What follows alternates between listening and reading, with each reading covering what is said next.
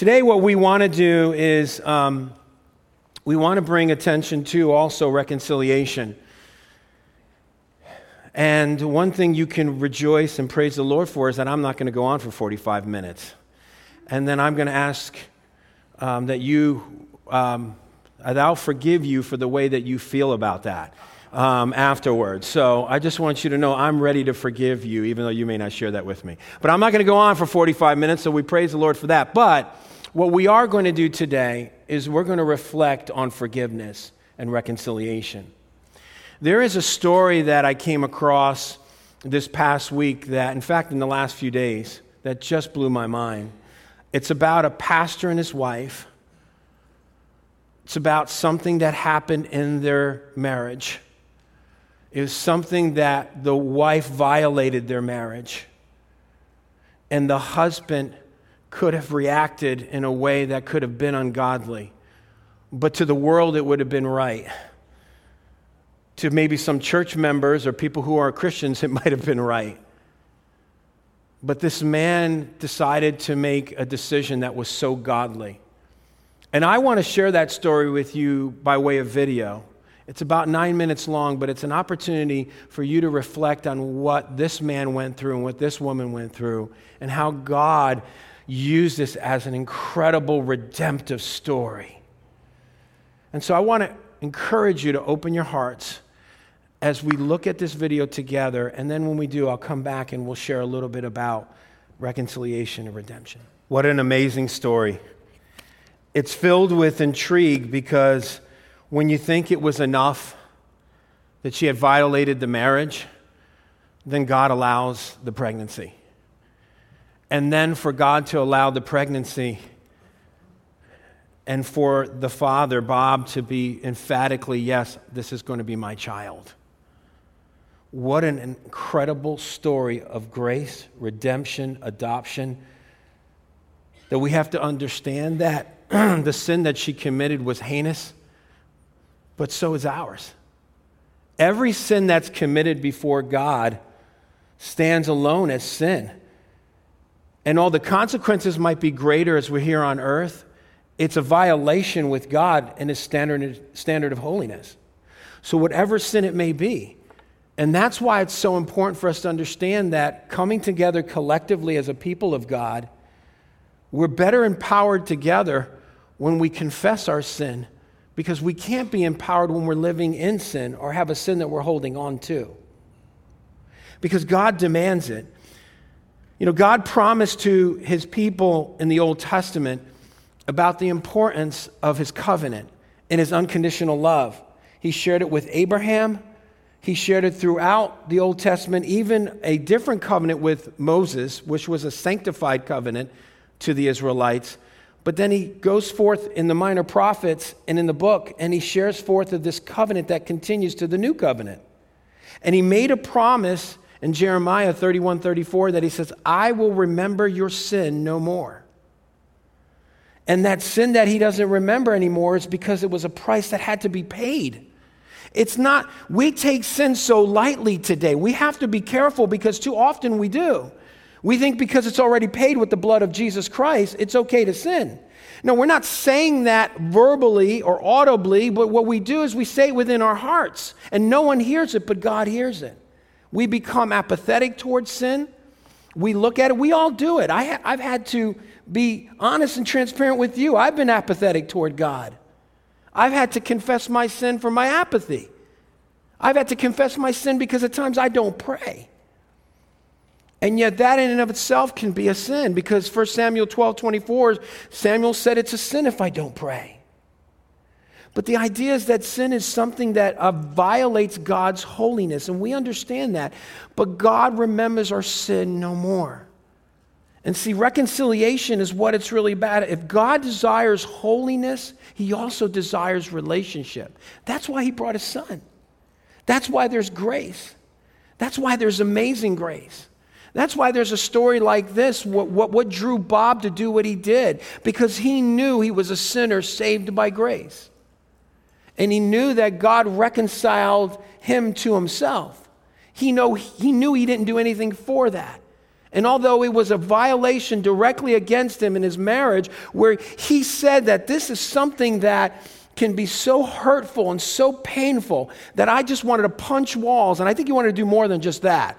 I think he wanted to punch the guy out, probably wanted to hang him by his neck and kill him. Yes, he probably had those thoughts. I can assure you that there are people that have those thoughts when someone is violated. But then God meets that person right there and says, wait a minute, then I guess someone else has to do that to you because you've sinned against someone else. So we don't understand that. We see this as just heinous sin, but sin before God is any sin that he calls sin. See, it's God who calls sin, sin. It's his word. It's not mine. It's God's word. He's holy. I'm not. I am with you and you're with me. We're all together going before God saying, God, have mercy on us. Because we all need to come together confessing our sin before God. But I know my greatest moments when I was most effective is when I confessed my sin and God did an amazing work when he cleansed me and he set me free because I was in bondage and enslaved with sin. That's why God sent his son. That's why he so desires. See, the relationship that he so desires is reconciliation. That's why he drew people to himself. And as we think about it, we have to look at 2 Corinthians chapter 5. 2 Corinthians chapter 5, verse 18. Because just prior to that, Paul, who's writing 2 Corinthians because he's been mistreated by false prophets, his own people who were with him for the gospel left him to go with these false teachers and prophets, and they left him to follow them, and he was violated. But Paul didn't let that stop him because he continued to forgive in his heart. He was hurt, but he continued to forgive, and he reminded the people of the importance of reconciliation and the importance of not doing things on their own. And in verse 17, as we look at that, and you can even look further back, but in verse 17, it's so interesting. He says, therefore, if anyone is in Christ, he's a new creation. The old has passed away, behold, the new has come, meaning whatever's in the past is the past. The way that you used to act before Christ should be in the past. And if you do act that way again, you confess it and God will cleanse you and you move forward. You don't hold a grudge. You don't hold on to the sin. And then he goes on to say this in verse 18. For now on, therefore, all of this is from God, who through Christ reconciled us to himself and gave us the ministry of reconciliation. So it was God proactively and actively drawing us in. We did nothing for it. Through his son, we've been reconciled, and now he's given us this ministry of reconciliation. So he's been gracious to us, and now he gives us this ministry of grace toward others. This is how it's explained. This is where Paul says, that is, or in other words, he's saying in Christ, God was reconciling the world to himself, not counting their trespasses against them. Now, reconciliation, the word means literally, it gives the idea of a place of satisfaction. But what it really means is taking a hostile relationship and turning it into a friendly one. See, you and I, before Christ, were enemies of God. We were not even frenemies. We were enemies with God. And enemies with God means that we would have no interest with God. We do everything contrary to God's holiness. We would sin and didn't even think about being convicted because there was no conviction. I recall of those days. I recall of those days very well. And I recall the days when I sinned and I didn't even think about it. And what happens is God so was interested to say, I won't count your sin against you so you and I can have a relationship. So that I can set you free from sin, your position of sin, but there's a price that has to be paid. And we sin and go, Lord, I can't pay it. Well, my demanding of holiness demands a perfect death. By the way, I'll send my son in your place.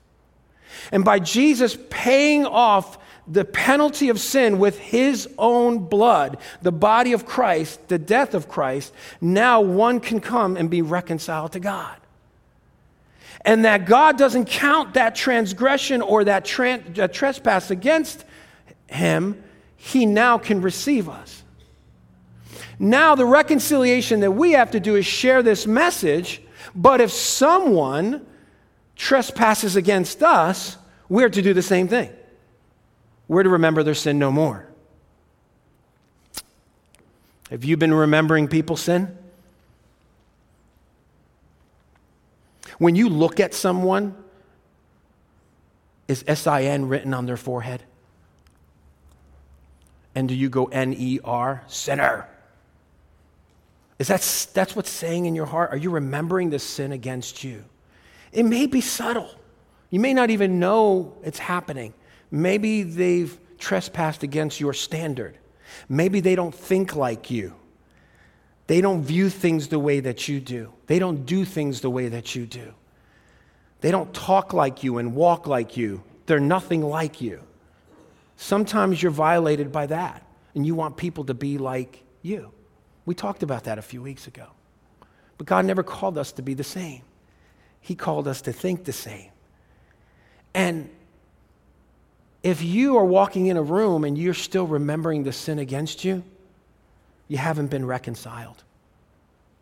See, what I mean by this is that we can't be reconciled with one another until we're reconciled to God. You may say, well, Bruno, wait a minute. I know I'm reconciled to God. Are you saying I'm not saved? No, I'm not saying that. You can be saved, but not walking with God in freedom.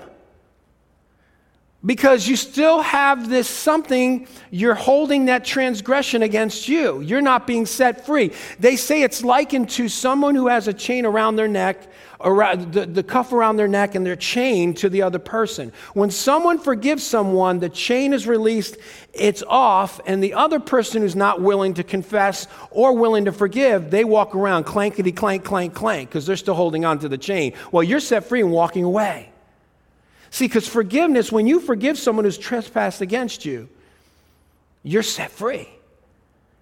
And when you're set free, that means that now you can walk in true freedom with God. You're reconciled with God. When you and I forgive someone, it's because we're reconciled with God, because we know He's forgiven us. It's happened to me. People have violated me often, whether in their heart or outwardly. I have had family members violate me. And I have forgiven them. And even though they had an issue with me, I walked away in freedom. So when they came back to me and said, I still have an issue with you. Oh, what is it? I don't know. I've forgiven you. What is it? And then we go over and saying, will you forgive me? And when they did, all of a sudden our relationship was set free. See, Bob was able to be set free because he forgave his wife, because God forgave him. Can you imagine if he didn't and he wanted to publicly shame her? She probably would have aborted the child, or they would have been divorced and she would have gone on as a single parent with 4 children. They would have lost every bit of his ministry. He probably wouldn't be in the ministry today. He wouldn't have the story that God gave him. He wouldn't be set free and have the grace. And by the way, they go all over the world now sharing this story. They have a book they wrote in 2005. What an amazing story of redemption and restoration, because he trusted God and forgave his wife. What a story of grace. But if he didn't, what would have happened? No story of grace, no redemption, no restoration. It would have been a mess. He was violated, but he chose to forgive. That's reconciliation. I want to encourage you. If you or I think we're going to be reconciled with one another and still hold on to a transgression or remembering each other's sin, you're not going to be. The Bible's clear on that. You want to be set free and be a strong, unified force for the kingdom of God? Man, begin to ask God to start this work of forgiveness. It's really simple. Today, we're not saying that you're at the end of this finish. We're not seeing the finish line. You're seeing the finish line, we hope, of the complaining, the slander, and the malice, and everything in your heart. We're hoping for that. But what we're hoping for is that you're walking up to the starting line of a new day. Because God wants you to walk in the journey with Him. He loves you. He wants a relationship with you. He wants to set you free. He wants to exchange your pain for His power. He wants to exchange being enslaved to be empowered for God, for His kingdom. God's not interested in a local church alone. He's not interested in Bethlehem. And you guys are about to say, oh, you just said a bad word. He's not interested in Bethlehem. He's interested in the kingdom of God, and Bethlehem just happens to be a part of that. If we would say that God is only interested in Bethlehem, we're short-sighted. We're not seeing what God wants to do. He wants to set people free. Each one of you are the church, and each one of you want to be set free for his kingdom. And I want to encourage you moving forward. The beauty of this all is that God desires for each one of us to confess sin, to come clean, and to start anew. Today is one of those days. And you might say to me, Bruno, are you saying that if I forgive someone, and I wrote these questions, that they're going to get away with it? You know, when you saw Audrey on that video, it almost looked like she's smiling. What is she smiling for? She just violated her husband. But what she was smiling about was the love of God that changed her. You know, is forgiving someone painful? Yes. Is your faith going to be challenged? Yes. Are you going to have bad thoughts and bad words to say to someone who has wronged you? I think so. You're going to have some of that if you already not had that. When you forgive, are you saying, I'm letting this person get away with it? Because when you forgive, if they're not willing to forgive you for something you've done wrong against them, then they're going to be dealing with shame and guilt. And God will deal with them, but lovingly. Lastly, I asked the question, why should you forgive? And I think we answered that, so you can be released and empowered of God to serve him. The Lord desires to do that work. We want to give you that opportunity this morning. I know this may seem a little bit different than usual in a church service or a gathering. But actually, we're going to ask you at this moment, as the music is playing very softly, that you would take a moment, not talk about what you're going to be doing this week with someone, not what you did this past week or what you did yesterday, but we want to give you a good 5 to 7 minutes or so to find someone in this room, someone that you may either have violated or someone that has violated you, and possibly to go up to that person and say, hey, listen, something with this whole devotional and what Pastor Bruno was just sharing, could we get together and have a cup of coffee or a breakfast or a lunch? I need to share my heart with you.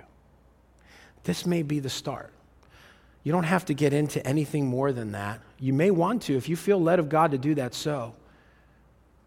But please don't let this opportunity pass.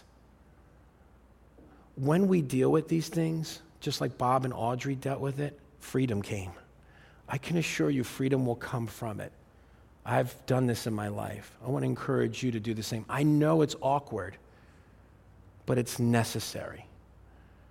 And so I want to encourage you. I'm going to pray, and I want to pray that God would prepare your heart to take this moment. Think of someone that you know you need to talk to that's in this room. Maybe they're not here. And if they're not and you don't, then you want to pray. But we want to encourage you to turn to one another. Don't just sit there in your chair. Let's take an opportunity to do so. And then by doing that, let's see God be at work in your hearts and in the life of this church. Let's pray. Father, I know that people are feeling a bit awkward right now. Your people, the people of this church. I know it's been a very challenging, not only year, but it's been a challenging 2 or 3 years. And Lord, I pray that each one would have the courage to stand up. Each one would have the courage to go to their brother or sister and say, can we meet together for a cup of coffee? I need to share my heart with you. Lord, I pray that you would just press upon their heart. And I pray that whatever is building up in them, that they would come and be set free. Thank you so much, Father, for your incredible love for us. And thank you, Lord, for the way that you're going to work in our midst. Father, we love you, and we surrender our lives to you. In Jesus' name, amen. Amen.